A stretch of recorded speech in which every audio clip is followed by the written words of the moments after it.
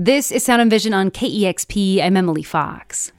Animal Collective is out with their first album in 6 years. It's called Time Skiffs.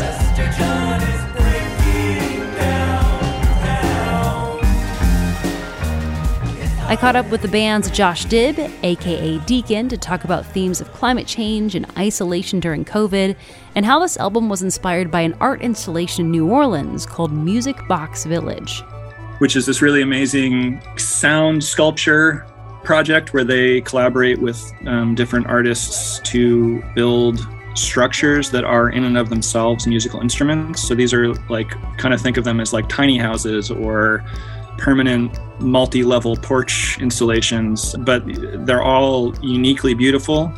And they each have unique sonic characteristics to them. So there's like one that would be like covered in handmade chimes and mirrors, and the inside of it is like octagonal, and there's old like harps that are hooked up to like pickups and run through speakers and delay pedals. And then there's another one that's, you know, as you walk up the stairs, each step is triggers like a MIDI trigger, and that is hooked up to some sort of like synthesizer that makes sound, or one that has like railing where there's guitar strings strung across the rails, and those are on pickups and you can pluck those.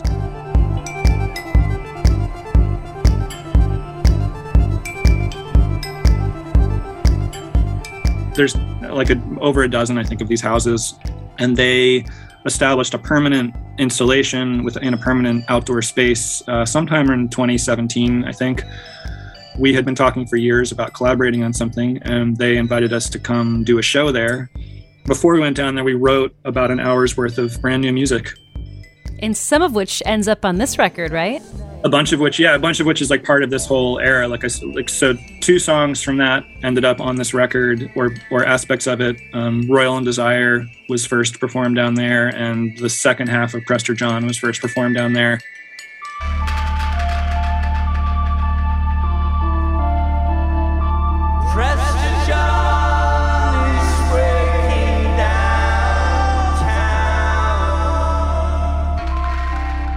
I saw a photo of this Music Box Village, and again, I mean, you described it so well, but again, it's just kind of this space with all of these structures, and, you know, they could have pots and pans on them or whatever, but when you perform those songs, were you actually performing on the structures themselves? And then if so, how do you translate that to this album?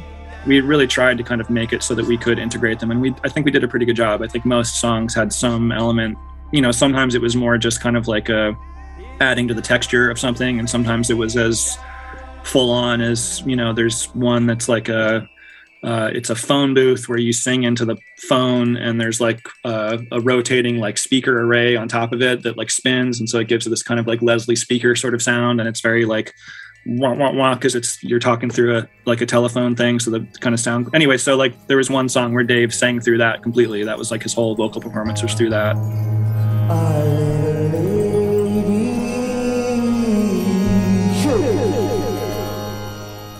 You know, there's sort of this just like constant turning over of ideas and ways of expressing. And so I think we just sort of really wanted to soak that in and left a lot of space to do that, and came away really inspired by sort of, I guess sort of, this is oversimplifying it a bit, but sort of like the spirit of jazz maybe, I think kind of really came through. And I think our interest in like getting away from looped samples or sequenced kind of backing sort of tracks, I think we kind of really wanted to make music that felt really rhythmically open.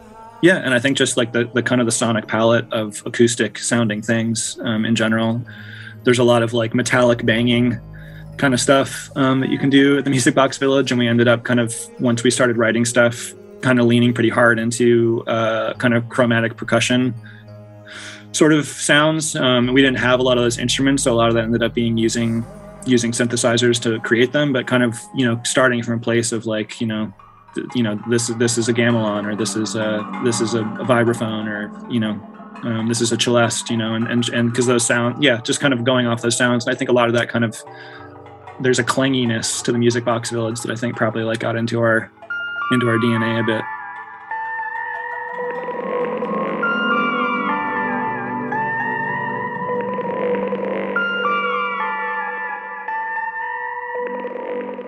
I could hear some of that on this record. And, speaking of incorporating some interesting instruments, whether that be on your synthesizer, I know that one of your bandmates was playing, a hurdy-gurdy, which is a string instruments from the medieval times, and the tashagoto, which is a Japanese string musical instrument. How did those end up on this record, and why those instruments in particular?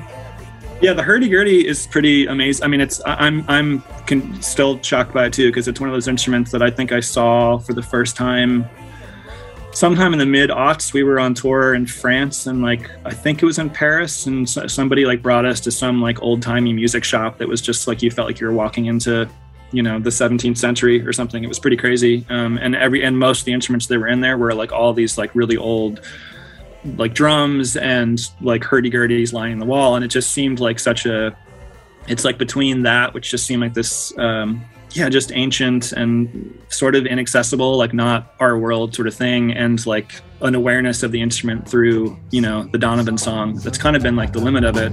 Then when the hurdy-gurdy man came singing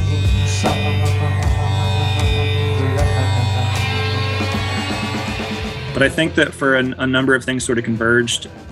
Dave had been talking a lot leading up to us writing this record about kind of an increased interest in early music, which is something that I had been listening to as well for many years. I remember getting a few records from my father's record collection that were early chamber music kind of stuff. And so I think that sensibility, was in his brain a bit in terms of writing, and probably comes through in some of the melodies.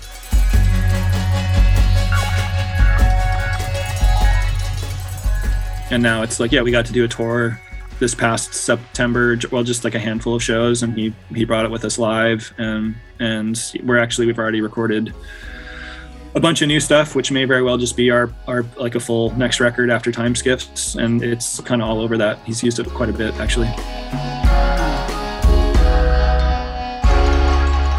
You think about an instrument from medieval times, and when I was looking, at the songs, one of your singles is Prester John, which I understand is the name of a Christian legend who ruled the East.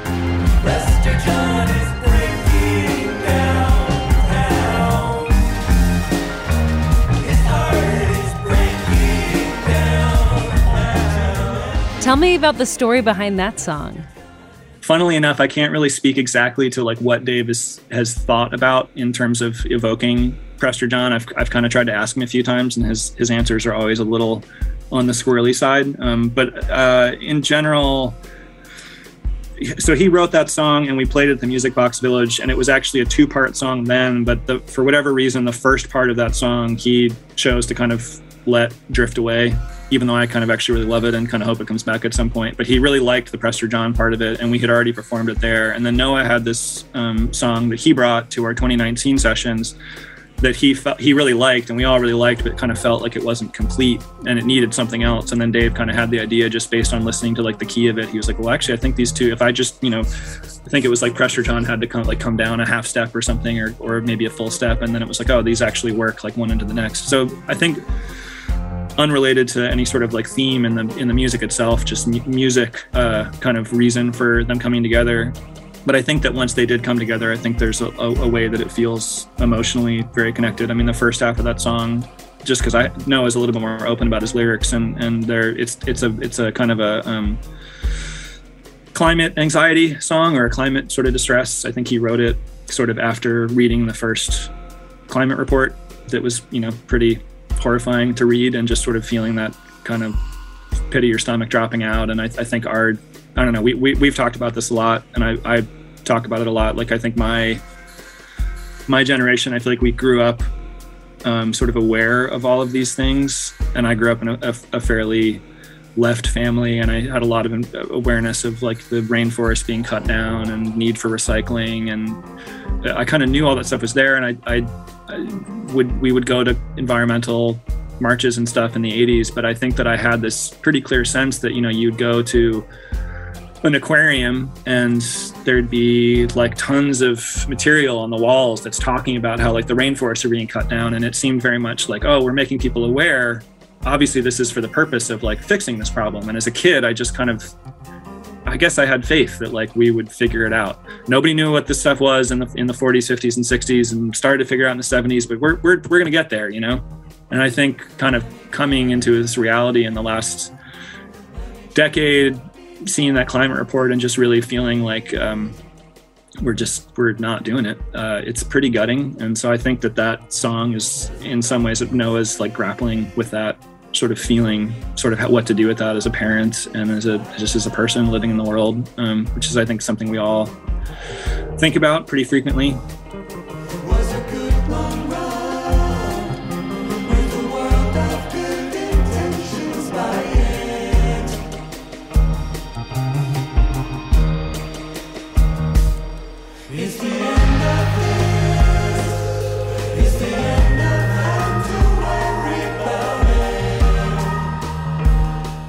And in whatever way that I can't really totally explain, the energy of the Prester John part kind of fits in with that. I think the kind of the dissolution of this kind of old way of being that's evoked in the way that Dave sings about it, I think kind of just, I don't know, it sort of brings it all together. Prester John is breaking down. His heart is breaking down. Well, I mean, speaking of environmental issues, there was a few lines that stuck out to me in the song Cherokee, one of which was, "There's plastic like a barge somewhere." There's plastic like a barge somewhere. It's got no dog in it. And then it goes on to just talk about humanity's relationship with people, whether that be now or in the future, especially with the introduction of technology. And there's a line that says, there will be lots of lonely mailboxes when language disappears and people on the subway sit so far to be so near. I smile from a screen you touch. There'll be lots of lonely mailboxes when language disappears and people on the subway think so far to be so near. I smile from a screen you touch, waiting on the bed. And I know you didn't write the lyrics of this song, but I mean, these are big subjects that you all are tackling. I'm curious what that song means to you. I mean, I actually almost started crying when you said the lyrics, which is funny. I think, we've been, I think everybody is, it's not just the four of us, but we definitely talk amongst ourselves about, the one that hit me is like I smile from a screen you touch. Excuse me. It's just, there's so much separation that we experience all the time. And I feel like these devices, I'm talking to you on one right now, these phones, they sort of have created this really crazy world where in some ways I feel more connected to more people than I've ever felt in my life. And I also in some ways feel more disconnected from more people than I've ever felt in my life. And it is really remarkable these days. I have a handful of friends that every once in a while will send a letter, and it's, and I feel like that's actually picked up in the last couple of years. And I think it's because people are just like realizing how much we've lost by being around each other. And I think the pandemic has really brought that home. I mean, I think in so many ways we've really gotten to experience what it really feels like to lose all this stuff. I think it was kind of easier to just be caught up in the hypnosis of it prior to that, because it's part of our lives every day and everything just keeps happening and you're talking to people and you're texting and you're sending photos and it all just sort of feels like life. But with this kind of haunted sense in the back of your mind that like something is missing and that you're not actually connecting with people the way that you should be and getting the things that are really important out of those interactions.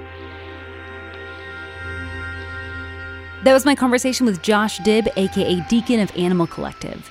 Animal Collective is already recording their next album for material they are working on for this latest release. But the new batch of songs were ones that the band felt needed to be completed and recorded together in person. The band had to finish up this latest album remotely because of the pandemic. Their latest release is called Time Skiffs. And that was Sound and Vision. Please take a moment to subscribe, rate, and review the Sound and Vision podcast. We haven't had a review in Apple Podcasts in a while. I'd love for you to give the next review. Rating, subscribing to, and reviewing podcasts helps this show be recognized in a very, very saturated podcast world we live in. So doing those little things, it just takes a few minutes of your time, really goes a long way. And you can also help financially support this show. By the way, KEXP is a publicly funded station where the majority of our funding to make what we do possible, including this podcast, comes from listeners. So if you want to help financially support this show, you can do so by giving a one-time $20 donation at kexp.org/sound. Thanks for listening.